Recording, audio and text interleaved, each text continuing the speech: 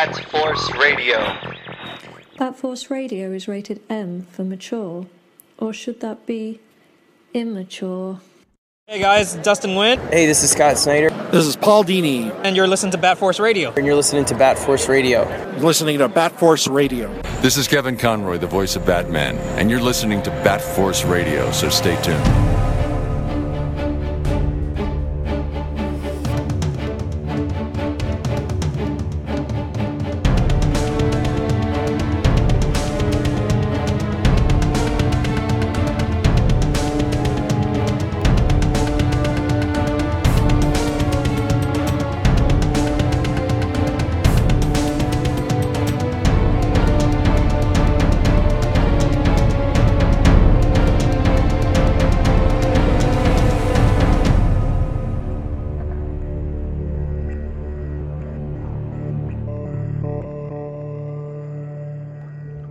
Welcome back to Bat Force Radio, the Batman and DC podcast with no limits. Tonight we are joined by Bat Force Tom in California. Hey, hey. The Bat Force Times in New York. Hey, hey. Teasus also in New York. Hey, hey. And I'm Robin Cross in Canada. And you may have seen us recently promoting on Instagram a Batman the Animated Series documentary from Stay Tuned that is currently on Kickstarter. And that is what we'll be focusing our attention on today. The documentary is slated to include many names from the series like Diane Pershing, Lauren Lester, Andrea Romano, and even Marv Wolfman for the episodes that he wrote. Joining us to talk about the campaign and the documentary's creation, returning to the show, Batman the Animated Series director and storyboard artist Kevin Altieri. And joining us for the first time, host of Stay Tuned and the creator of the documentary, Mr. Phil Maschi. Hey. Thank you so much, guys. Welcome back. Good to talk to you again, Kevin, and good to talk to you for the first time, Phil. How are both you guys doing? I'm doing all right. I'm working at home in Los Angeles, like everyone else. Same here. Yeah, doing all right. Same here, minus the Los Angeles part. You're located in Texas. I'm in Austin. I like to specify the city because Austin is very different from the rest of the state. Yeah, well, and Texas in general is huge, so I'm sure there are some very different areas.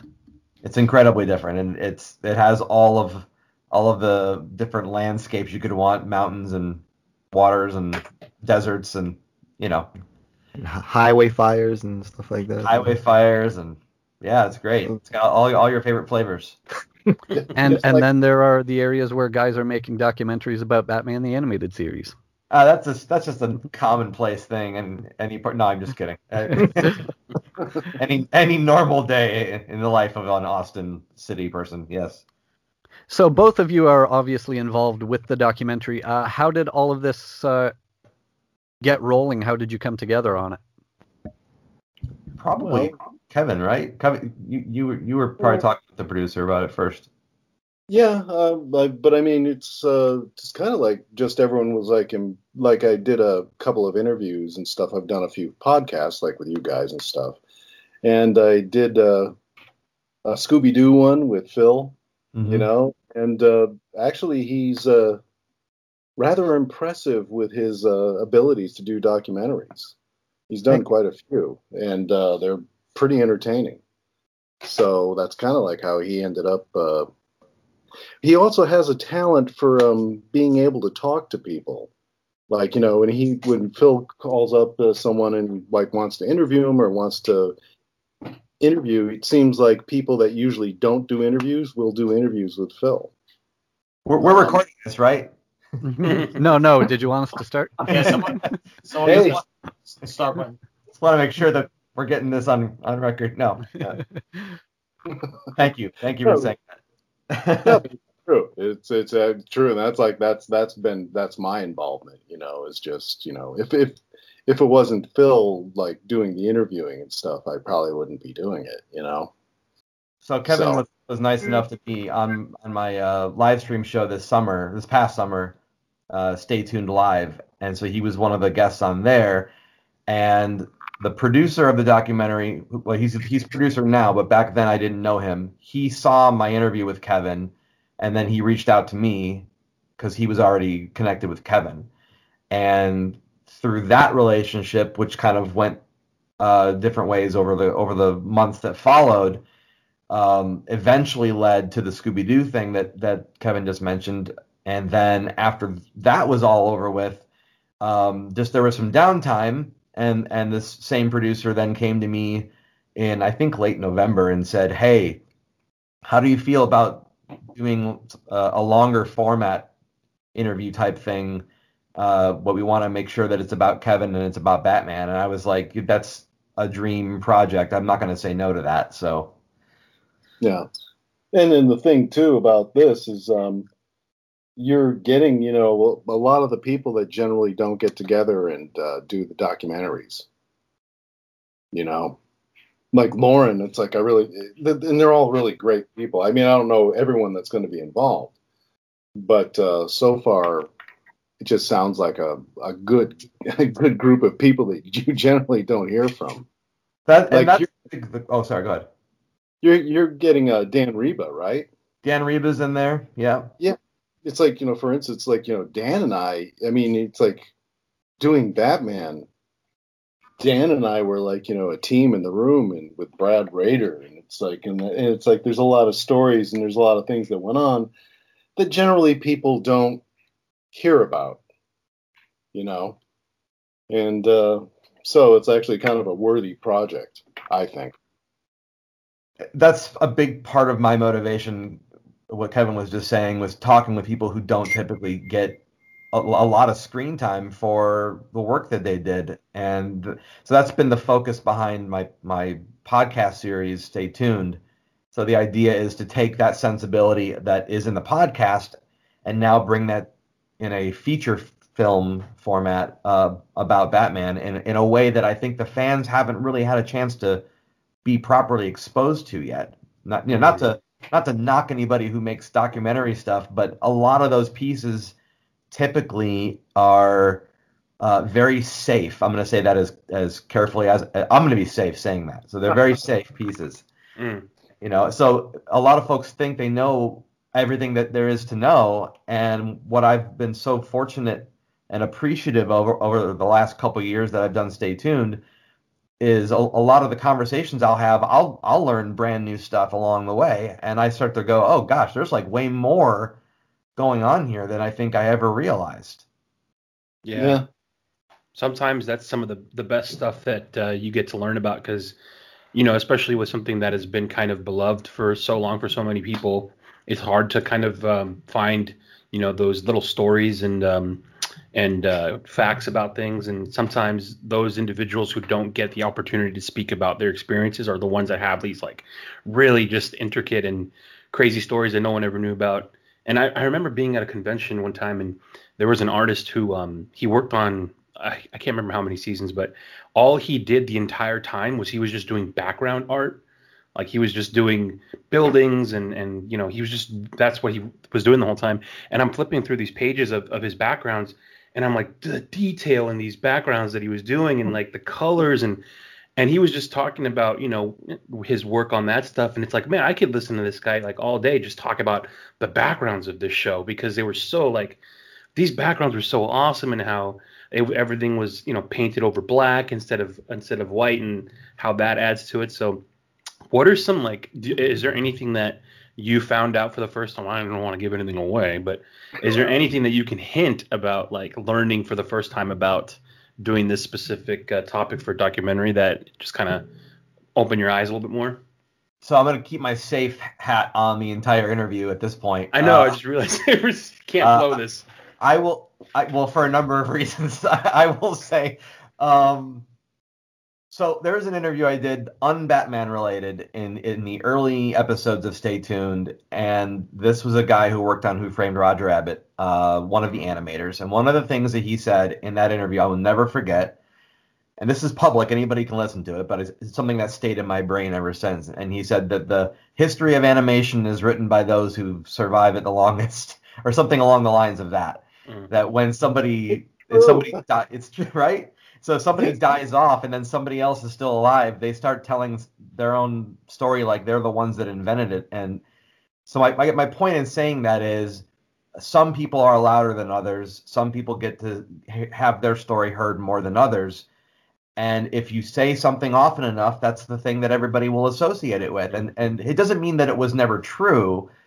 But if I showed you a rainbow and said, check out this blue line, you would go, well, look at all the other lines in that. Like, no, it's blue. And you're like, yeah, there's a blue line there, but there's all these other colors there. That's kind of what I'm getting at. Mm.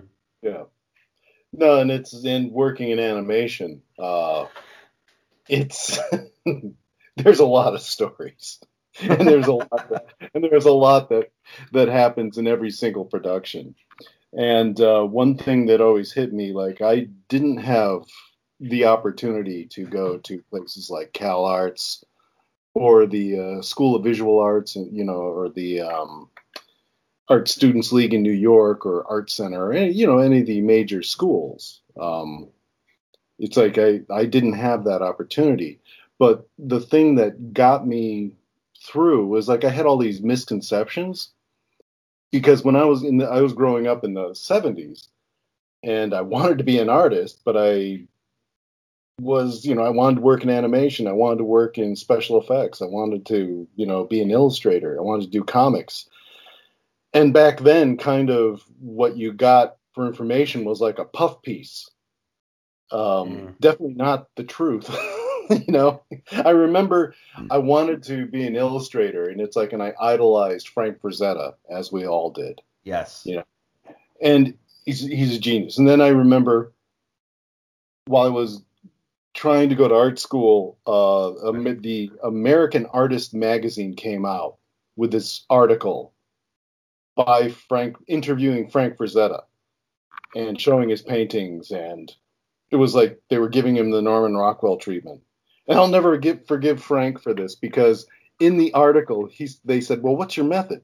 And he goes, well, I kind of, not really much formal training. I get up in the morning, and I kind of like rough something out on the canvas, come up with an idea, put it on the canvas, and I'll go out and play baseball for a few hours, come home, and kind of finish the painting off. And I was like, I'll never be that good. And of course, nobody's that good. And the truth is, it's Frank Frazetta painting in 2 easy steps. Yeah. Start 3 if you count the baseball. Yeah, and it was like stuff like that was kind of like where the interviews went. And I don't know if American Artists did that on purpose or not, but that always stuck with me. And it's like, so I was always trying to find the real stories and find the real information. And when I started working as a professional, I'm really grateful that there was a lot of people who wouldn't say anything to you or tell you anything, because they don't want to give the secrets away, because they don't want competition. And that's kind of like something that still goes on today. But there was many people who were really gracious to me and told me just stories of what to expect, especially when you're working in Hollywood in like a live action film, like I was in the early 80s. And then it's like when I started working with the Japanese directors at DiC in the 80s, they were really helpful, and they really told me what to do and what was going on and who this guy is and look out for that guy. So, and it's just good to hear. I find that fans, and especially people who want to get into animation, find this really helpful. And it's like, and even just like hearing from actors and their experiences is just wonderful stuff. And I literally have a Frazetta painting on my phone right now, by the way. Cool. Like, it's one of his dinosaur paintings. Yeah, it's awesome. And by the way, I don't hold that against Frank Frazetta, obviously. It's like, I don't think it was him.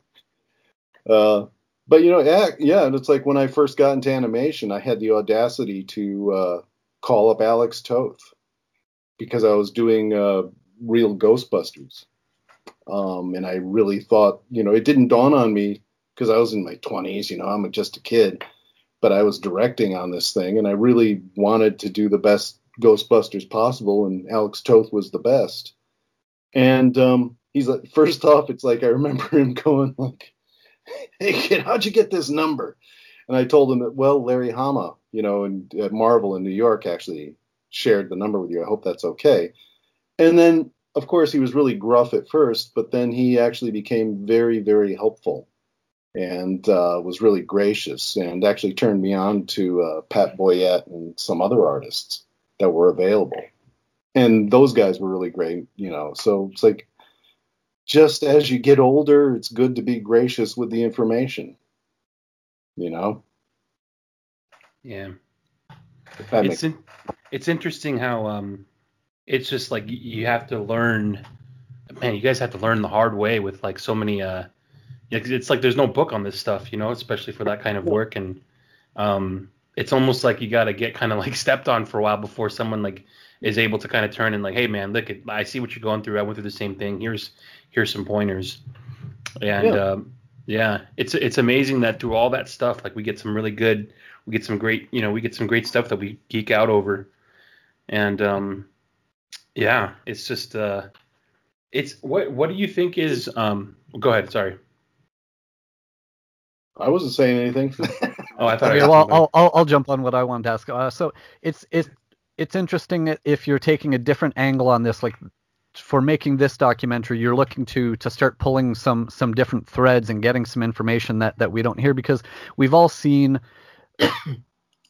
more than we can count, interviews about Batman the Animated Series where, they talked to Kevin Conroy, and what they ask him about? Working with Mark Hamill. And then they talk to Mark Hamill, and what they ask him about? Working with Kevin Conroy. And then the same thing for Bruce Timm and Paul Dini, ask them about working with each other. And I've heard all of these interviews. Can somebody ask some other questions? And in the case of Mark Hamill, they use the same clip from the 90s they just rehash the same interview. I don't know why they're doing that. Maybe he's busy and they can't get him, but they just have you guys noticed that they keep pulling the same interview? Yeah, he's busy Luke Skywalkering. That's true. I wonder if I mean, that's not in any way a slight against Mark Hamill. I'm just saying it's curious but they keep pulling from the same source material, and I'm like, okay, Yeah. No, and then there's people like, I remember I did one was a live podcast on Batman the Animated Podcast, and it was for Eternal Youth, and it was live in front of an audience at the Long Beach convention. Uh-huh. And Diane Pershing showed up, and I think that was her first convention. Wow. Like all the years, that she was Poison Ivy, and all the time that, she had no idea of how popular and how famous she was. Mm. And things like that, happen. It's like, because people they're actors, and people are living their lives and they're doing things, and they don't really know how much people love them and want to hear. Yeah, especially when, it just seems like there was just this combination that came together with the art, the animation, the music. Everything was just like lightning in a bottle, all in one. And I mean, you can't forget that stuff. You love every aspect of it, and that's why now it's still being dissected so much, is because there's so many layers of it that so many, like Mondo has been doing the music now. They're putting out the soundtrack to they're incorporating some of the artwork, and they're making amazing soundtracks. And that's just like another layer of things that, like, the music for the show is also just as amazing and top tier. And it's just, there's just so much that we, there are so many things that have been covered, but like I said, like you guys said, there's still, like, that's the tip of the iceberg if you really want to sink your teeth into what's going on that we haven't really ventured into. Well, you'll be happy to know, speaking of music, that there's going to be special emphasis put on the soundtrack of the animated series in this. Awesome. Good. It's just, I mean, it's icing on the cake. It's just such good stuff, and I think it's a whole other piece of cake, to be honest with you. Yeah, it's true. Yeah. Because think about it. There's not a lot of aspects of entertainment where you can literally separate part of it out and still have an appreciation for it, but music does that. Yeah. And the soundtracks too, like, I ordered one of these from Mondo, and it comes with eight records, front and back, with all the different. Each record is its own soundtrack for an episode, and I'm just sitting here thinking, like, my God, like they just went all out. Like these are scores for one episode, and it's a whole album, and it's just amazing. And yeah.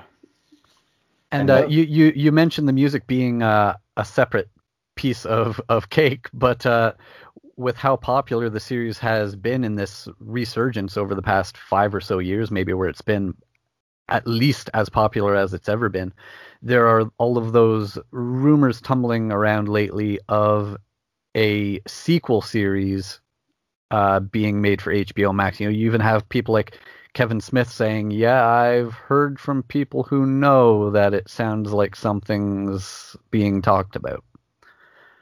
Anything you guys happen to have heard on that front? Don't look at me. Don't talk to me. Man, that's why it's so hard, I think, is like, again, lightning in a bottle. It's hard to capture that. And if you don't have all the ingredients that you got the first time, it's difficult to recapture that. Like, for an example, I don't know if you guys played any of the games. Yeah, I actually have the artwork that came in. They get back when they were cool about giving stuff with your video games. Oh. Back when they were giving you stuff with your video games. I have this little mini Jim Lee poster from Rise of Sin Tzu, and I have it framed on my wall. So that was a GameCube game for all you youngins. That's awesome. They for the Arkham series, the first two, Paul wrote, I think, parts of the storyline, and they had the voice actors. I think they had at least, I don't know, correct me if I'm wrong, but they had at least Kevin and Mark Hamill and a couple of the other characters. And Arlene did Arkham Asylum. Okay, yeah. And so you had a lot of the elements, so it made it great. But I want to say Arkham Knight, as fun as it was to play, the storyline just was not there, and it just didn't capture that same feel that made the first two games great, because the first two games just felt like playing the animated series come to life. That's what it felt like. And I haven't played the third one, so actually you telling me that makes me feel slightly better that I haven't played it. Yeah. It's a fun game, not gonna lie to you. There's a heavy influence on the Batmobile, so if you like, if you enjoy playing in a Batmobile, it's fun. But here's what I like about the Batmobile. I like that, and I'm gonna give credit to Kevin on this one, even though I haven't talked to him about this yet, and I'm sure he'll have fun things to say about it. But there's this wonderful episode in the original series called The Mechanic, and one of my favorite parts of that, and of course Kevin directed that. One of my favorite parts of that episode is this flashback scene, and it's only on screen for like 2 seconds, but there's this really cool 50s/60s looking Batmobile that they threw in there to show like his old ride before he went to the mechanic, Earl. Yeah, and you'll notice that it's knocking. The engine's knocking when it shows up. Yes. But that was, I mean, am I correct? Was that a 50s, 60s kind of reference? No, that was based on the possibly the 40s, but it's like the 40s, 50s Batmobile. Okay, that's awesome. That was on purpose. I think it was either Jerry Robinson or Dick Sprang's version of the Batmobile. The reason I bring it up is because I was sitting there watching it and I went, this is on screen for 2 seconds, and someone had to sit there and take the design from the old comics and find a way to make it fit in the animated series, but it's only on screen for like a moment. Yeah. How many days of work did that take? That's what I'm saying, and that's that conversation right there. If we like took that bite-sized part of our conversation, that's what inspires me to go and do these interviews. Those kinds of things. Is there anything that you can think of, Kevin, that took you it took a week to just get the damn thing right, and it was something that maybe like a lot of people do not know how much work actually went into it? Well, that's a bottomless pit. I mean, there's a lot of instances of that where it's like where things go back and forth, and then there are times when you just nail it so fast that it actually surprises you. But I'm just, well, like for instance, to take The Mechanic, just that episode, just to take that one. that was a difficult storyboard to get everyone to do, just because I was aware from the start, after we got the script, that ACOM, which was one of the weaker studios, they just didn't have the chops that TMS had, or Don Yang would send it out to a better studio. ACOM would just do the ACOM job.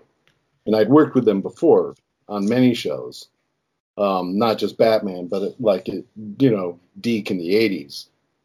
So that was actually a difficult board to do, because guys would draw things, and I'd go, we'll never get it.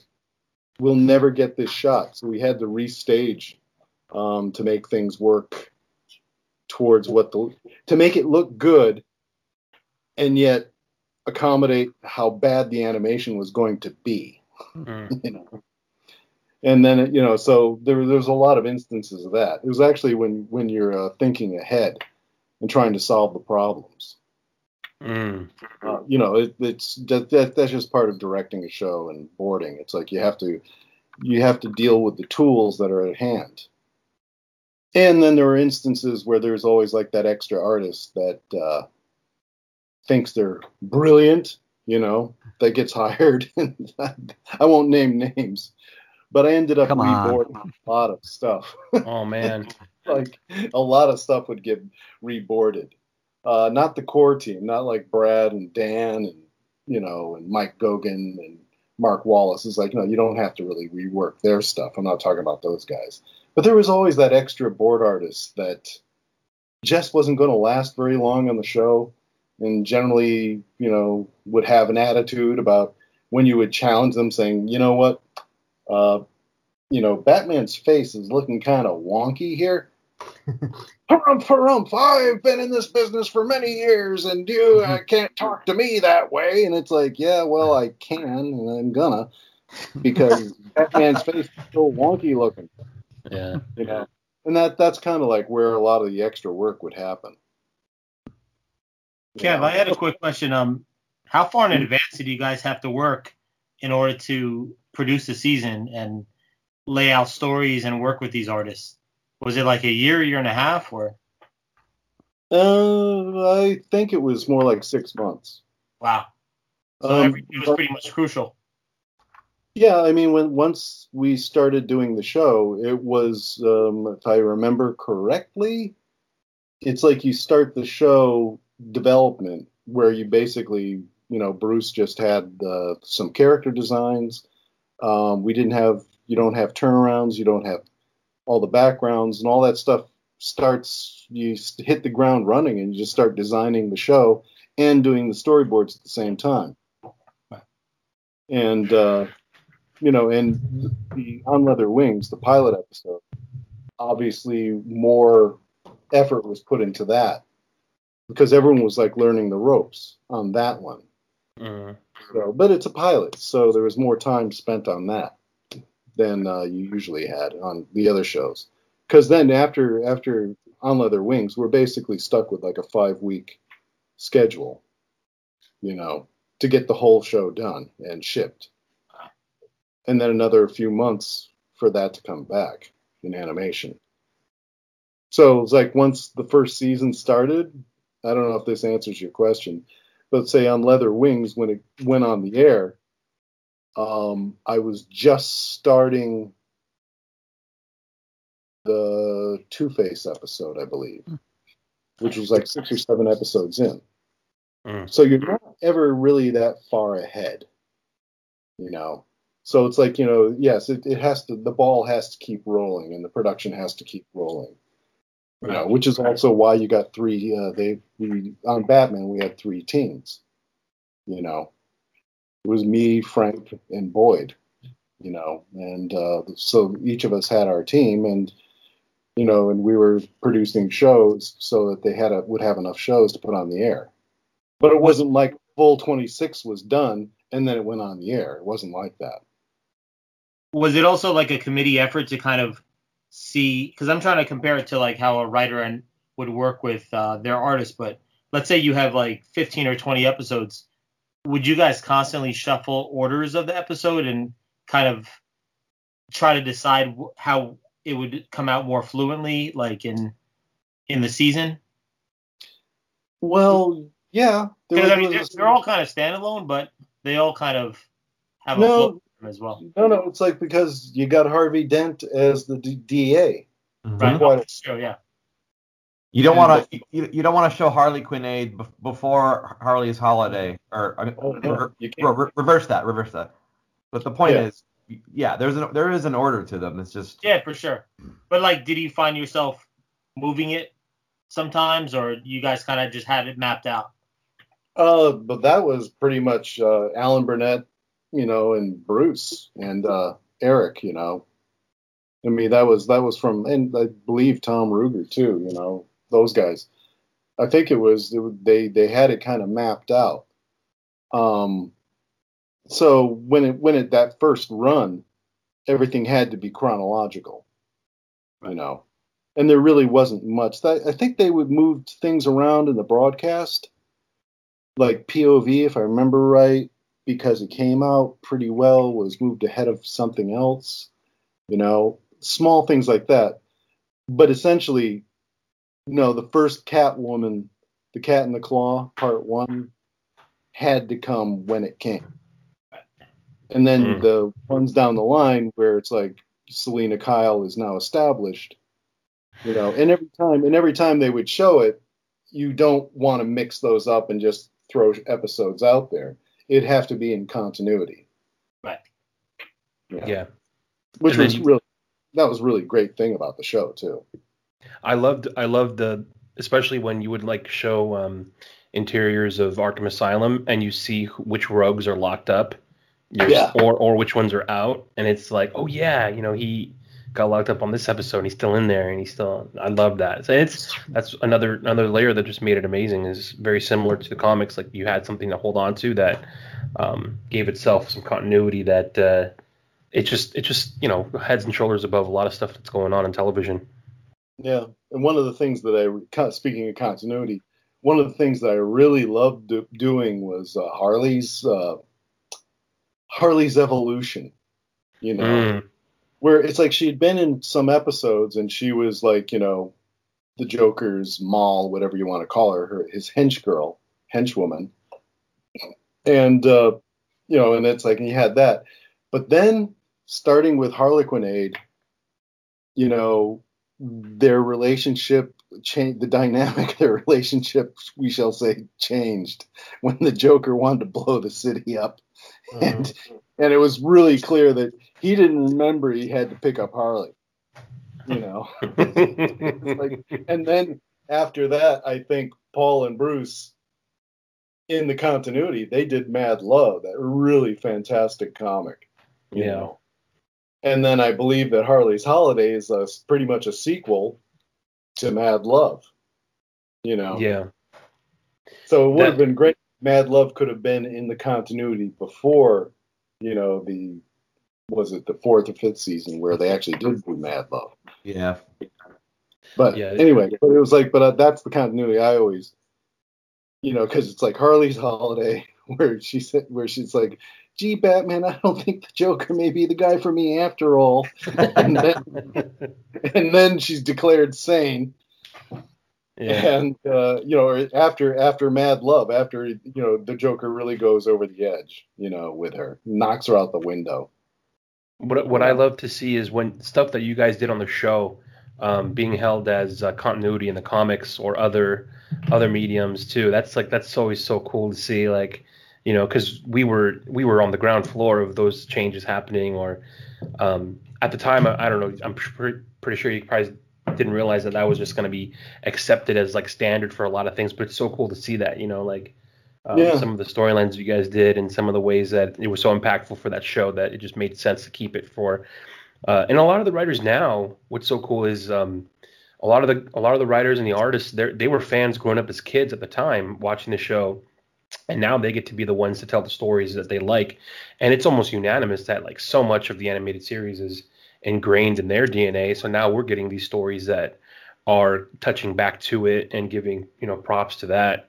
A big one being Batman White Knight, Sean Murphy has pretty much said that the animated series is like 50% of his Batman universe. He's just adapting his version of that. And so it's kind of like if you watched the show, if you read any of those comics, this is kind of what happens, in the future in my world afterwards. And that's just, and like you mentioned Harley, and I think that's something that you guys started, is expanding on characters and building on, they weren't just characters that kind of existed. They changed and they moved and they grew. And sometimes that gets forgotten, like in comics or anything else, or, like Harley had such a depth to her, and it's easy to make her just the side chick or the gag and the silly one. But, if you look at the way you guys, did her, she has a doctorate, she's smart. Yeah. She's also like, very athletic, and then there's things that you can play off of, and it's cool to see those. And she can. Yeah. She's got a golden voice. Yeah. So. Yeah. No, it's and the thing is, it's like in the new Harley show, the animated one, the rated R one. That actually is like, that really fits into the continuity. Yeah. And like, and it's like, in that Poison Ivy completely fits into the continuity, It's like, but what I like about that show is like how, Poison Ivy and Harley, it's like clear that they've had a relationship for quite a long time, Mm-hmm. And it's just really fun. Yeah. It's something, and there's a whole fandom of them being friends that fans have kind of just accepted and kind of fallen in love with, that I think that touches on, again, started by, I think really heavily started by you guys, and giving us that. So just a wealth of cool stuff that we're getting just constantly, that was inspired by. Oh, speaking of, the last time we talked to you, you were working on your animated series figure collection that they were pumping out. Have you added to that thing yet? I mean, there's so many that they were putting out at the time. I purposefully just stick to the animated series. Right. Yeah. Well, even if you're sticking to that, they went crazy with it. So it's if you want, you could still have an entire wall filled up with animated series figures. And yeah. It's expanded. It has whenever they come out with a new one, I do get it. Yeah. The only thing I haven't gotten is the bat plane. Yeah, that's a beast. Well, it's not that it's a beast. It's just that I just don't buy it. I mean, if you my episodes, right? We spend all this time establishing this world that's kind of a retro world. It was a little bit before cell phones. There were cell phones, but it wasn't as ubiquitous as it is now. It's like people weren't walking around basically like Dick Tracy with a computer on their wrist, like right now everyone's got basically a GPS device in their pocket. So that's kind of missing from the technologies and stuff of the time. But we set up this world with the propeller-driven aircraft. Mm-hmm. The Batmobile is very reminiscent of the dragsters and stuff of the 60s and 70s. Even so much as they have, jet exhaust. Really, would that work for a car? I don't think so. But, but it's kind of a retro, futuristic kind of look on everything, even the computer, the Bat computer, all that stuff. And then here's the Bat plane. And it's like, it doesn't have propellers. It's not even a jet. It's like, I don't know what that thing is. It's a UFO. It's a flying saucer. It levitates. It floats. It's like, oh God. It just made things way too easy. So I refused to use it. So if you'll notice in my episodes, like Avatar, the script had Batman get into the Batplane and go and visit Talia in Gibraltar. And I'm like, well, that isn't cool. It's like, so we put Bruce Wayne in a Panama hat, and dress him up. He gets on the China Clipper and flies over, you know. Yeah. And it's like, it's just more fun. And so even in the toys, and I think it's a great toy, but I mean, the Batplane should have been like a GB Racer or something like that, you know. Wouldn't that have been cool to have that toy? I'll buy. You know? I've got the Batmobile, and I've got Harley Quinn sitting in the Batmobile, you know. So it's the Harlequinade Batmobile toy. That's awesome. But yeah, no, I just the Batplane just is. Yeah, I just can't buy it. I can't believe that you have to buy these things and that they didn't just send them to you. Oh, why? Don't open that can of worms. No, they it's like, as a company policy, they don't, you know, they just never have done that. You know, I think the only company that I think there was a couple of Christmas handouts and stuff at Warner Brothers, but other than that, no. It's like the cells, all the animation cells I had to buy myself and purchase through other sources. You have to go do the tour of the DC office. You know, we've had a lot of the comic writers on who, when they've been into the office, they get to do the tour of, you know, where they take them in the vault where all of the DC collectible stuff is, and they just take everything they want. Yeah. What? Well, what happened is, so they create, like, let's say the figures, they make the figures and they have them all set, but they produce like 10 press or review copies, you know, because they want to make sure everything's looking good. And so they produce, like, let's say 10 of the Batmobiles, and a couple of them will get sent out to like toy companies, review companies, and then they'll keep 8 in this room, and so they'll just be in that room. And so, you know, they don't sell them; they just keep them there for that reason. And so sometimes, you know, they'll have somebody come and visit the office, and they'll be like, "Hey, you want to look at the room?" And they'll come in the room, and it's just like stacks of press and review copies of figures and toys that, you know, they're just stacked up. And so, yeah, the people will help themselves to it. Like, there are some really cool Dark Knight Returns figures that are very difficult to get now because they were, you know, made to order. And Josh Williamson? He went in there and he scored one, and I was like, dude, where did you get that? He goes, yeah, it was in the room. They just had one. I'm like, that's literally a $300 6-inch figure now. Like, on and eBay. He was telling Tom King to take the other one. He took one. He's like, take this. You want this. You want this. Yeah. So you gotta. I've never been in the room.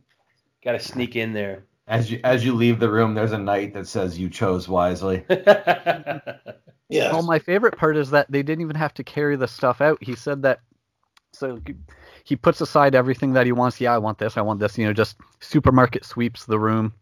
You know, makes a pile of all the stuff that he wants, and they just mail it to him, to his house. Wow. So you're saying I have the wrong job? I'm saying that maybe you just gotta get your turn. Gotta go get it. And what is this room? Where is this room again? The DC. That's the DC office. I don't know if it's still there anymore after all these cuts, but at the time it was in Burbank, across from the studios, right where they filmed Jay Leno and Ellen and stuff. But yeah, I went down there for a visit one time, and I mean, it's awesome. Like, you walked into the offices and everybody has their cubicle absolutely completely decked out in whatever DC character is their favorite, you know, and they got every collectible they could think of, you know, of that character, you know, all covering their cubicle. So it's like, you know, it's a cool environment to work in if you walk in and you're making toys, right? And so you have you got toys at your desk at the ready all the time, you know. As an artist too, that'd be super helpful for references, I would assume, if you got like a, you know, a figure version of the thing you're drawing. So yeah, well, we didn't have that. I know, it's like how much easier.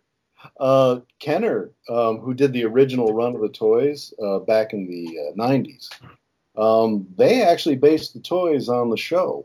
Oh, yeah. Man, that first bunch of toys, like the Man Bat and all that, they came in and they worked right off of like Shane Poindexter's designs for the Batmobile and I think the Batcycle. So that even before, I think, I'm pretty sure it was even before the show was on the air, Kenner was involved in designing the toys. Oh man, that's awesome. Yeah. No. Wow. So Warner Brothers was really looking ahead.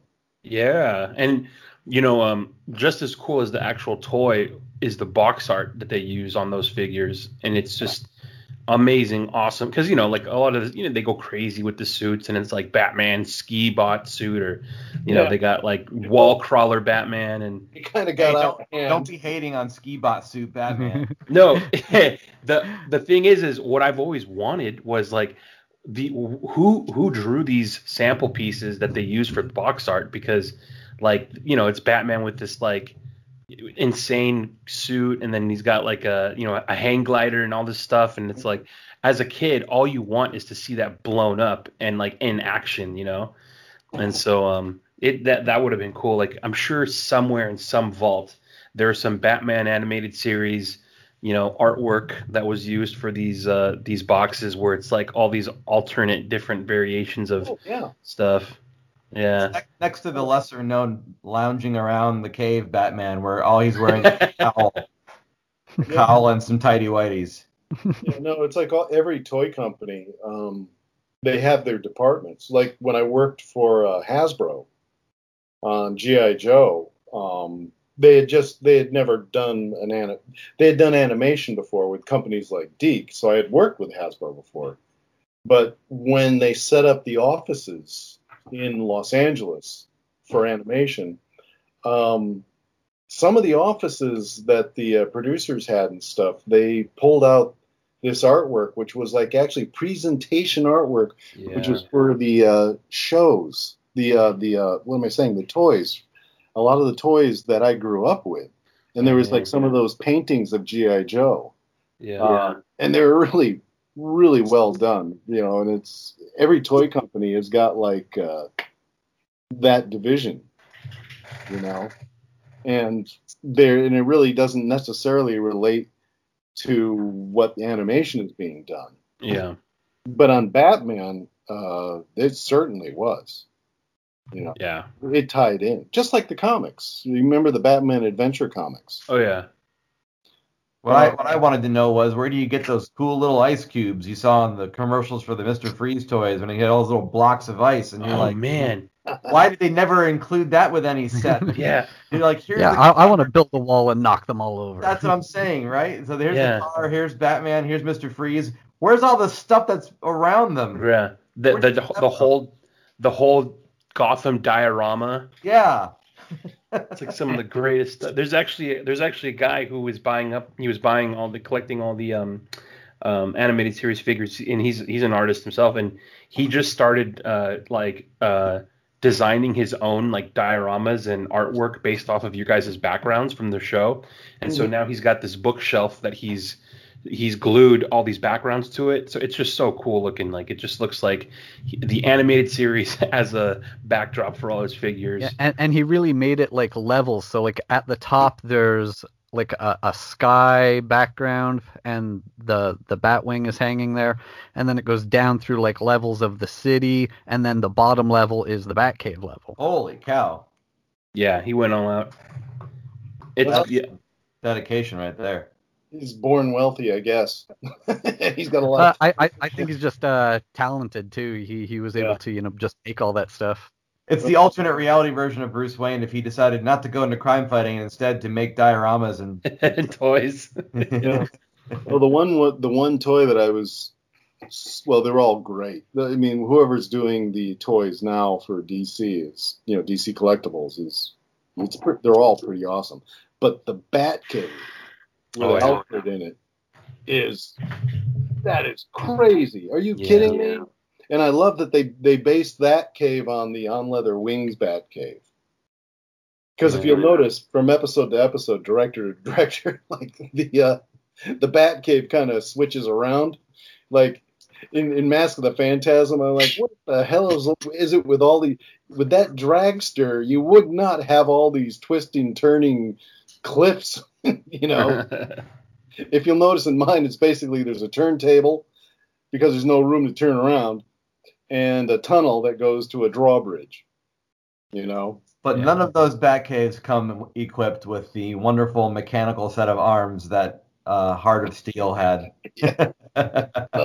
What the hell was that? Where'd those come from? I went back and rewatched it, and I was like, I'm pretty sure that doesn't exist in any other episode in the series. One-time use. It was like, it's a heavy lifting device, you know? Right. Anyway. That's why animation's so great. Yeah. And no one ever called us on it either.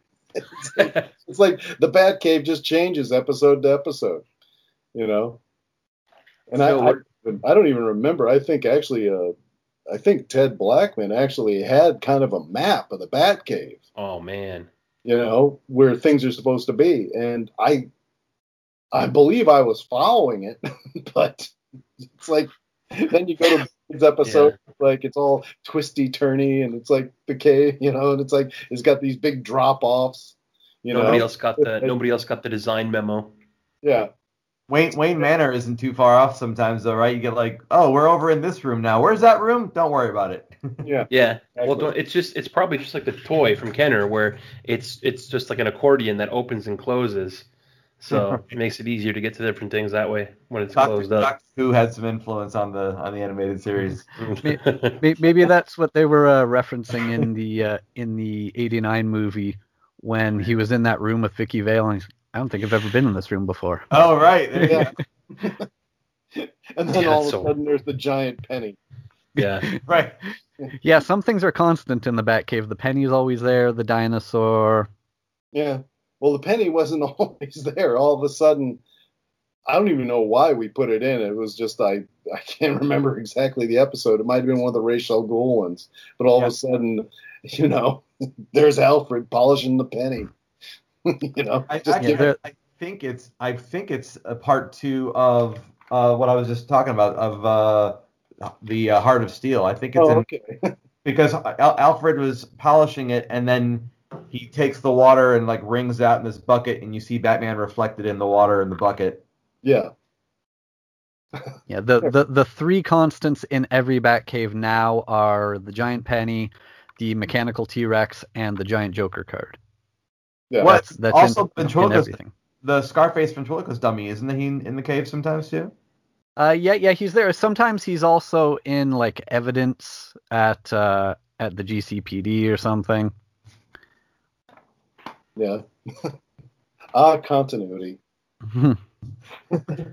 But Phil, you're a serious animated series head. What is some of your favorite stuff and moments from that series?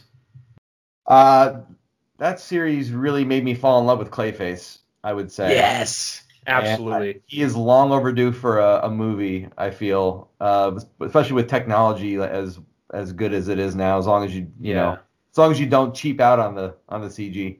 But here's what they should do. They should make him the villain, but they should do it with claymation like they did in Return to Oz. Nice. Oh yeah. Like the Mountain King. I don't know if you guys know that movie, but that would be really cool if they made it with clay and it didn't do CG. But yeah, he's such a great character.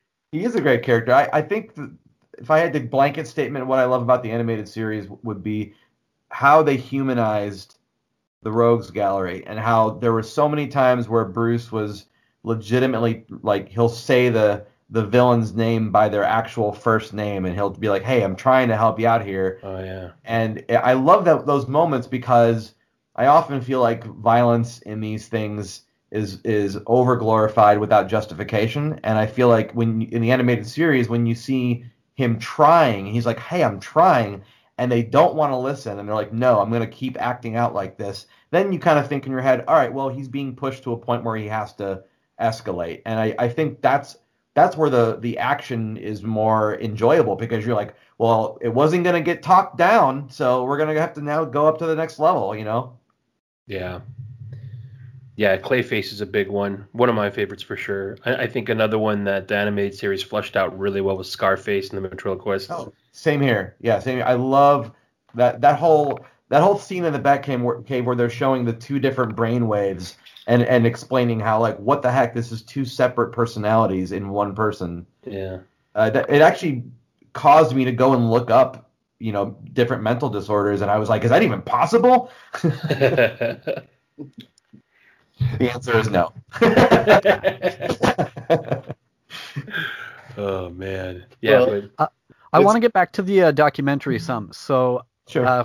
The major thing is that it's on Kickstarter. Obviously, there is still time and need for people to get over there and back the campaign and take advantage of some of the perks that are available for backers. Tell people about why they should get over there and help make sure that that this documentary is happening and be a part of it.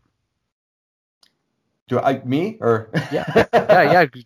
Tell us what's in it for us. Well, honestly, I just feel like this is one of those projects where, like I said, it's not coming from a corporation. I would love it if, on the flip side of this, Warner Brothers sees the final film and then says, "Hey, thanks. We'll buy that off of you, and we'll show it on HBO Max, or we'll include it as an extra on one of the direct-to-video things." But the point of it is that it's coming from a place of extreme love and appreciation for the series, and not from a place of I have to check off a bunch of boxes. You know what I mean? So I think that's what's in it for the fans is it's being made by a fan. So I feel like I'm going to do my best to answer and ask the questions that as an audience member growing up, I was asking, when I was watching stuff on TV, the questions that I wanted to know. I'm trying to build that into it so that way all the fans can kind of feel like, oh, cool, he's asking the things we always wondered, Mm-hmm. And so, as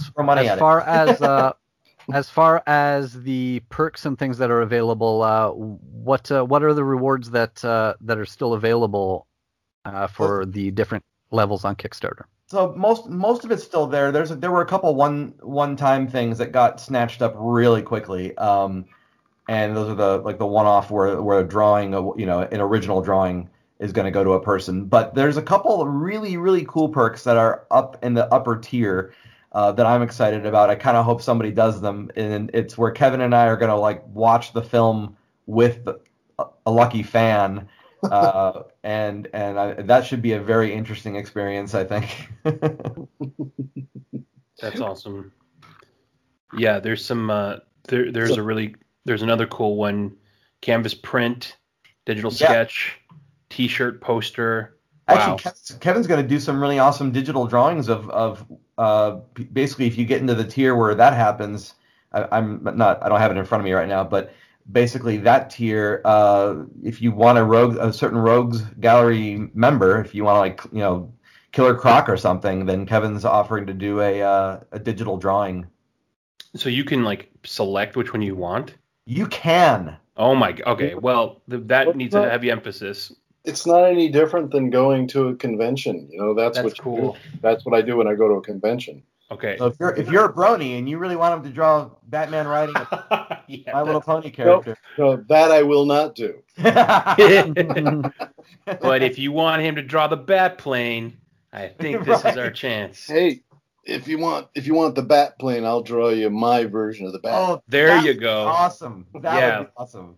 Batman in a 2-engine fighter plane. But Kevin, only if in the background you show the other Bat plane crash landing on the ground. No, it doesn't exist in our world. Is there a limit for some of these? Because I'm assuming Kevin is being gracious enough to do these pieces. So is there a limit to how many of these will be able to be sold? For that one, I don't think there's a limit, but the price point is higher. So that was the idea behind that was we know that probably not 50 people are going to do it. So it's like a built-in limit, I guess, without saying there's a limit. But the one where Kevin and I will watch the documentary with you as a pre-screening, I think that's limited to 3. But I think that's pretty fair because I don't know that Kevin and I want to watch the same documentary 3 times in a row. I certainly don't. Yeah, see, there you go. We're secretly hoping only one person does that. Gotcha. Yeah, I mean, these are some awesome perks, and thank you. The swag is looking pretty cool. If you go to Kickstarter.com/projects, Stay Tuned presents BTAS. Actually, you can just search Batman. I think it'll pop right up. Like, Kickstarter was really, really awesome, and they chose this project as what used to be called their employee picks, and now it's called Project We Love. Okay. So they chose it as that. So I think if you just search Batman, it pops up immediately now. Or if you type in either Stay Tuned or my name, it pops right up. And actually, some of the stuff, animated series, and it popped up immediately. It was the first one. So. And one of the or a couple of the items in there say Altieri Films, which I kind of want to take a moment to point that out, because Kevin is branching himself out a little bit more now, and I probably shouldn't say any more than that, because I will let Kevin tell you, since he's right here. Mm. Yeah, I think we delved into a bit of that last time you were on, right? Yeah, we did. Okay. It's like there's films in development, and I'm attached to several properties that are being developed as feature films. Very awesome. Hence Altieri Films, which I didn't even lift a finger to form. It's like it was formed for me so that I can. You were born. Yeah. So it's like, we actually, these we can actually head up the productions, legally and all that. And it's like things are moving along fine, and it's it's like in this new world that we have, the pandemic world is actually, so we have to kind of think differently, and we have to do things differently than have been done in the past. The advantage that I have is that I've been doing things that way for a long time. Since Batman, it's like I'm used to working remotely with artists and with composers and with, so for me, it's nothing really that new, but I think it's really new for most production companies. I know that you were doing some convention appearances, obviously before all this happened. Mm-hmm. Has that been a big change for you? Obviously, yes, it has, but it's like this is the first year. How old was I? This is the first year since I was 20. Oh my God! There hasn't been a San Diego Comic Convention. Like San Diego, even though it has changed drastically from the really fun party that it used to be in the early 80s and the 70s and the 80s, used to just be a great party that was in like Sleesville, downtown San Diego, just a great bar hopping party where like DC and Marvel would have parties in all these different rooms, in the hotels down there. And then where it became like the big Hollywood shebang that it is now, that's different. And this is also, there's conventions like the East Coast Comic Con in New Jersey, which is always a great convention. And it's kind of like where I went to the Kubert School that's right nearby. And that's actually not happening now because it's just too dangerous. Yeah. And I don't know when it's all going to start up again. Right. Because LA Comic Con was another one. Yeah. It was a great little con. It always happened on Halloween, which is a great time to have a comic convention. That's not happening. It's just too dangerous, And if you go to a comic convention, what am I going to do? Be sitting there with a mask on and wiping my hands every time someone hugs me, It's like it's just not. It just takes the whole fun out of it. Yeah. Put a Batman mask on, and no one will know it's you. Yeah. One thing about wearing masks that I don't know if you guys have noticed that. Yeah, the whole thing about masks, you can tell who everyone is. You're not fooling anyone. So all that bandit stuff just doesn't work. Something about that chin. Yeah, exactly. Yeah.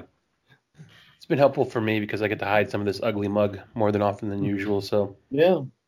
But yeah, it's well, this, I mean, I think the tier opportunities for this Kickstarter are a good way of kind of going around that. You know, people aren't able to see you at the conventions and kind of support you, or get a sketch or something like that. But this is a great opportunity to actually do that stuff. Is doing it this way, and you're supporting a great cause with the project. You're also getting some sweet swag and some, an opportunity to get an awesome digital sketch. So I'm really interested to see if anybody does something like super awesome or unique with their requests, because there's so many, if you're getting a custom one, man, the opportunities are endless with what you can request. Yeah, just watch it. The opportunities for Kevin to say no are also endless. True. No bronies, no My Little Pony. Yeah. Anything like that. Is there any characters that like are either like too technically just like, ugh, I can't stand this one, I'm not going to draw it? Like anyone that are just automatic no's, I hate them? Nothing that really comes to mind. In the pantheon of Batman characters, they're all really fun. Yeah. And also the thing is if you're doing commissions as an artist, the one thing that's cool about commissions is like you can kind of vary the character design. Like you can do your version. Yeah. And so it's like it's actually drawings that it's like, yes, I still enjoy drawing. That's part of the reason why I'm not wealthy, I suppose, is because I'm one of those artists that, what is it, Larry Hama, I think, said that us artists are always at the mercy of the boss because we actually like our job. So it's like I actually do enjoy drawing, and it's like some of the convention sketches. Actually, there was one that was supposed to be a commission that I did of Batman and Selina Kyle and Catwoman, and it came out really well, and I really enjoyed it. And the guy that I was going to give the commission to for like a mere $100, it came out a lot better, and I couldn't help myself. I had to do I was actually rather pleased with the drawing, and I was going to give the commission to this guy, and he's like, "Oh, geez, I don't know. I was kind of envisioning something else." And oh my god, like, oh, that's okay, because it's like that $100 you're going to give me ain't going to cut nothing, So I'll gladly keep this and make it into a poster or something. Yeah, there you go. So it's like, I actually do enjoy the drawing more than, it's not really, and, sometimes you'll just bang them out in 5 minutes and they'll be great and everyone will be grateful and happy. And then other times, you do a drawing that you're actually really impressed yourself with, because there's no pressure on doing commissions. Yeah. That's the best part, is when you guys go off on something and, the fan comes up and is like, "Oh my god!" Yeah, I know. Yeah, no, and that's one of the things about going to being at a convention, and how appreciative some people really are. I'll say this: one thing that I kind of enjoy doing, and I did this at one convention, at the LA Comic-Con. That was it. It was at the LA Comic-Con. I was at my table. And I'm doing drawings, and I was doing a commission drawing, I think of Batman. I think it was of Batman. And I noticed that there's a little kid watching me. Like his head came just barely up over the tabletop. And I could see that, some kids will just, be walking around and like, "Oh, look at that," and then they'll run away, But this kid was actually really staring at me. And he was watching me drawing, and I said, "Hey, man, you want to be an artist, don't you?" And the kid said, "Yeah, I really do. I really do want to be an artist." And he says, "You want to do cartoons and stuff?" "Yeah." And I said, "Well, what's your favorite character?" And he says, "Oh, I love the Joker." And I could see his dad and his mom and an infant, and mom's carrying a little girl, and there's an infant in the walker that his mom's got. So I go and And Dad was like, oh, he's making gestures like, I'm sorry, I'm sorry. And I'm like, no. I said, yeah, come on over here. Come on over behind the table. Sit right behind me, because that's where you have to be to watch someone draw if you want to learn. So I was sitting there, and I did the Joker, a rather quick one, but it was like I followed the formula, and I said, yeah, this is how you do his hair, and this is, you do the circle, and you kind of find out where the eyes are. That's why I'm doing this. And all that. And so I finished the Joker drawing. And then I go to the kid and I say, here you go. And I give him the drawing. And the kid starts reaching into his pocket for some money. And I said, no. It's like, that's yours. And he says, but what do I owe you? And he says, nothing. Just remember, when you become an artist and someone wants to, just help someone else learn how to draw. That's all it costs. He's like, gee, that's thanks. Awesome. And, awesome. And the mom, just tears are rolling down her cheeks, and she's like, thank you. And it's like, the dad came over to me and he just shook my hand and he said, man, you're a mensch. And I'm like, what? He says, yeah. I spent every penny I got to get my kids and my wife inside this convention center just because my son is such a fan. Wow. And he says, and it's like Stan Lee's charging $150 for a signature. And it's like, I can't even get a signature for my son. I'm like, well, don't worry about it. Now you go, so that's kind of like, that's why you go to conventions. Yeah, that's awesome. And the plot twist to that story is, I was that boy. I was going to say, giving birth to the next generation. You popped up quick. You had quite the growth spurt. Shh, don't think too much about it. Yeah. No, but that's actually the really cool thing, and you make a lot of friends. Actually, there's a lot of people that I'm still in contact with, and really great people that you meet at conventions, and it's like one of the few times that people that I met and that I knew, he's no longer with us, but it's like guys like Denny O'Neil. Yeah.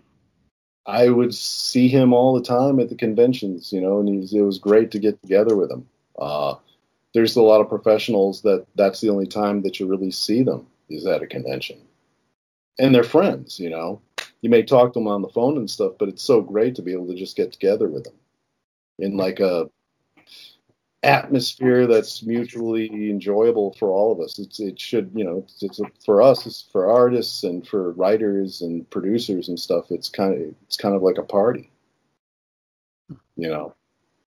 Except that by the end of Sunday night, then the smell in the air is a little too much for anybody to handle.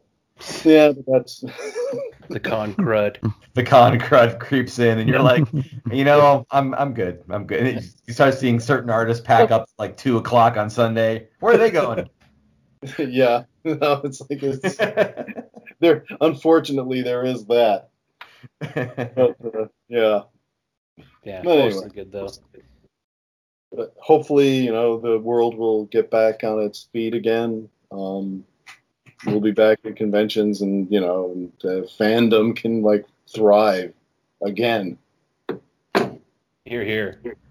I hope it's a pausing moment, so everybody gets a moment to maybe rethink about what they want to do differently. Because just between you, me, and whoever's listening to this, I feel like nobody. The whole comic in Comic-Con has been forgotten, and it's kind of a pain point for me personally. Mm-hmm. So I'm hoping that maybe this was a nice little timeout for the world to rethink some things, and when they come back, they go, "Huh? Well, if it's a Comic-Con, we probably should have comic books involved, I guess." Yes. Yeah, that is a big pain. If you want to. You want to get to where a certain creator is, or a certain vendor has their booth at San Diego, but no, can't go over there. Agents of S.H.I.E.L.D. are doing a signing over there, so if you even try to go over in the area of that line, security's going to tell you you can't stop there. I'm trying to shop here. Or like when I was going to the WizardCon in Chicago back in 2005, and the cast of Three's Company was at that show, and I was like, why are they here? I mean, I love the show, but why here? Yeah, I don't know at what point WizardCon turned into TVCon, but that's weird. They decided to go big on the celebrity appearances. Yeah. And that's I remember there was a transition year. I want to say it was like 07 or 08 or something. That was the year when DC and Marvel, who used to have these gorgeous giant booths when you would first walk into the front doors, they pulled out. And I remember when I was there that year, I was like, well, if they're not here, then what's going to happen? Right, yeah. Yeah. One of my favorite things for a con is Fan Expo. It happens, you have Fan Expo over in Dallas as well. Yeah. But at the Toronto one here, the way they do it, so the con has gotten so big over the years that the Toronto Convention Center there are actually two separate buildings. There's a north building and a south building. And when the con first started happening there, it was, it started off in just the small building, and then they got big enough that it moved to the bigger building, and it kept getting bigger. So now it's both buildings. But they do something logistically smart, is they keep all of the celebrities doing, all the autographs and the photo ops. That's all in one building, and all the comic and everything else is in the other building. So it keeps everything nicely separated. So you go to the building of what you're there for. Get out. That's important. Oh, well, they should go on get. They should treat it like milk at the grocery store. I feel like if you have William Shatner at a convention, put him at the back, so you have to pass. You have to pass everybody else first. You know what I'm saying? Yeah. And he's got a longer way to go when he tries to leave early. Right. Shatner. What a character. Literally. Yeah. You ask Kevin to draw William Shatner as Batman. I'm just kidding. He would never put a mask on his face. He Shatner. No, I am William Shatner. He would never do that. Right. His moneymaker. Yeah, that's true. Yeah, fuck Batman. Bruce and I both wanted to use William Shatner as Matt Hagen. Oh man. But I mean, of course, it's like you can't. That would have been awesome. So Shatner gets the call and he's like, "What is this role exactly?" And you go, "Well, he's a washed-up actor who can't get to work." He's a ham actor. It would have been a different performance. That's true. No, he's not. He's not washed up at all. No, but yeah, you tell him he can't use his face anymore, and now he's a clay monster. Yeah, but no one can do Clayface like Ron Perlman. I love his performance. Just the roars he makes, like it's like no one can do that. It's like I'm sorry, Mr. Shatner, but yeah, you wouldn't have been as good. He's just got that. It would have been funny though, because it's like his version of ham delivery, which even Shatner fesses up to, would have been like a whole different take on the character. He could have been not. I mean, I'm not saying they shouldn't have had. And now I'm drawing blank on Adam West as Grey Ghost. That was perfect. But maybe he could have been a Grey Ghost kind of a character. Could have been that too. Oh yeah, for sure. Kind of meta. I think one of the coolest things that the series ever did was take disturbing moments and it like blended in just the right amount of just uneasiness, but it's still somehow palatable as a cartoon. And what I'm referring to is Clayface with his daughter. Ugh. Yeah, I didn't see that episode. No, I know you didn't, but it's creepy to watch him absorb somebody into him. You know what I mean? It's just a really disturbing concept. Yeah, I can feel your heartbeat slowing. Right? Brutal. That's why I love Clayface, because he's brutal. Yeah. Just everything about him is so awesome, especially the way you guys did it. I love the casing, to keep his human form. That was awesome, and just everything about about those two episodes. Kevin, you did some awesome double episodes. I think you were on the second one of that one, right? But the double episodes were. Yeah, I did Feet of Clay Part 2. Yeah. When it was also the first time that we had like an openly gay character in animation. I mean, Matt Hagen and Ted, was it Teddy?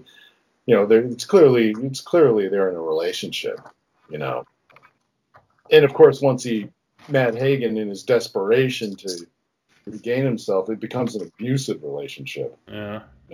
Because he's really not a good guy. No. He really isn't.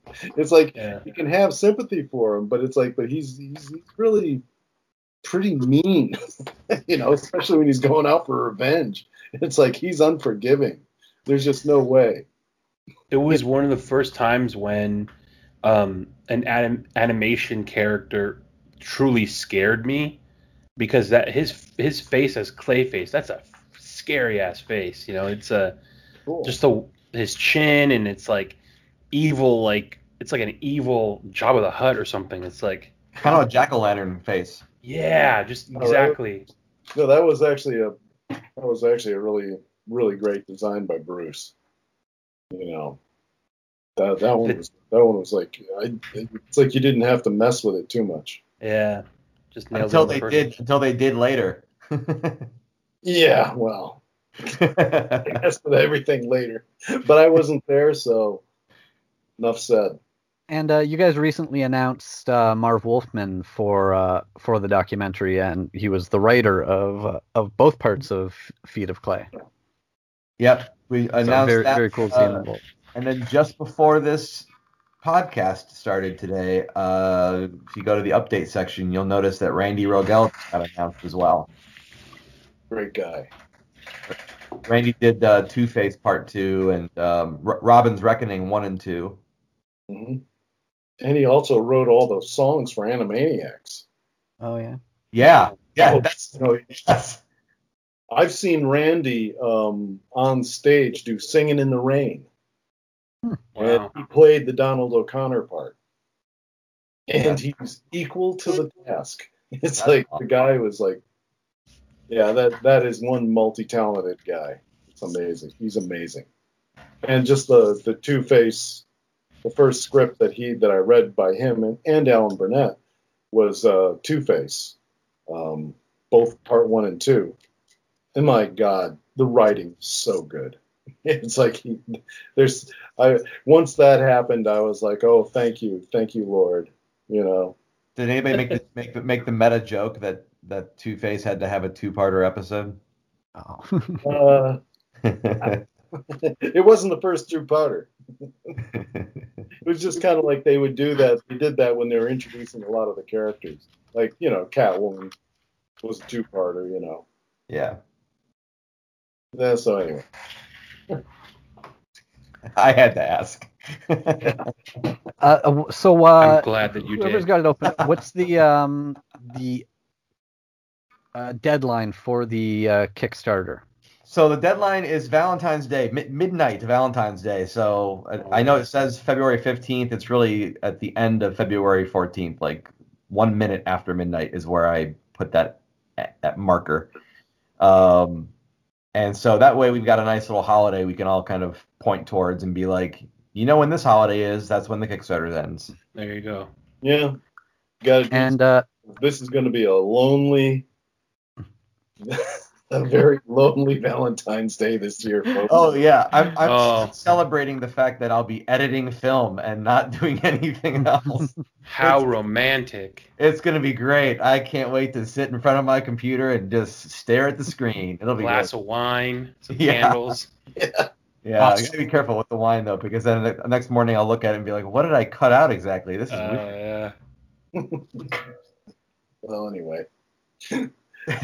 So, that's the goal, and then the goal for the film to come out is April 17th, which is International Bat Appreciation Day. Oh, cool. Oh, awesome. And what are the planned release methods for the documentary? I'm sure it'll be available digitally, but nerds like to have our physical copies of things. Will there be a physical release?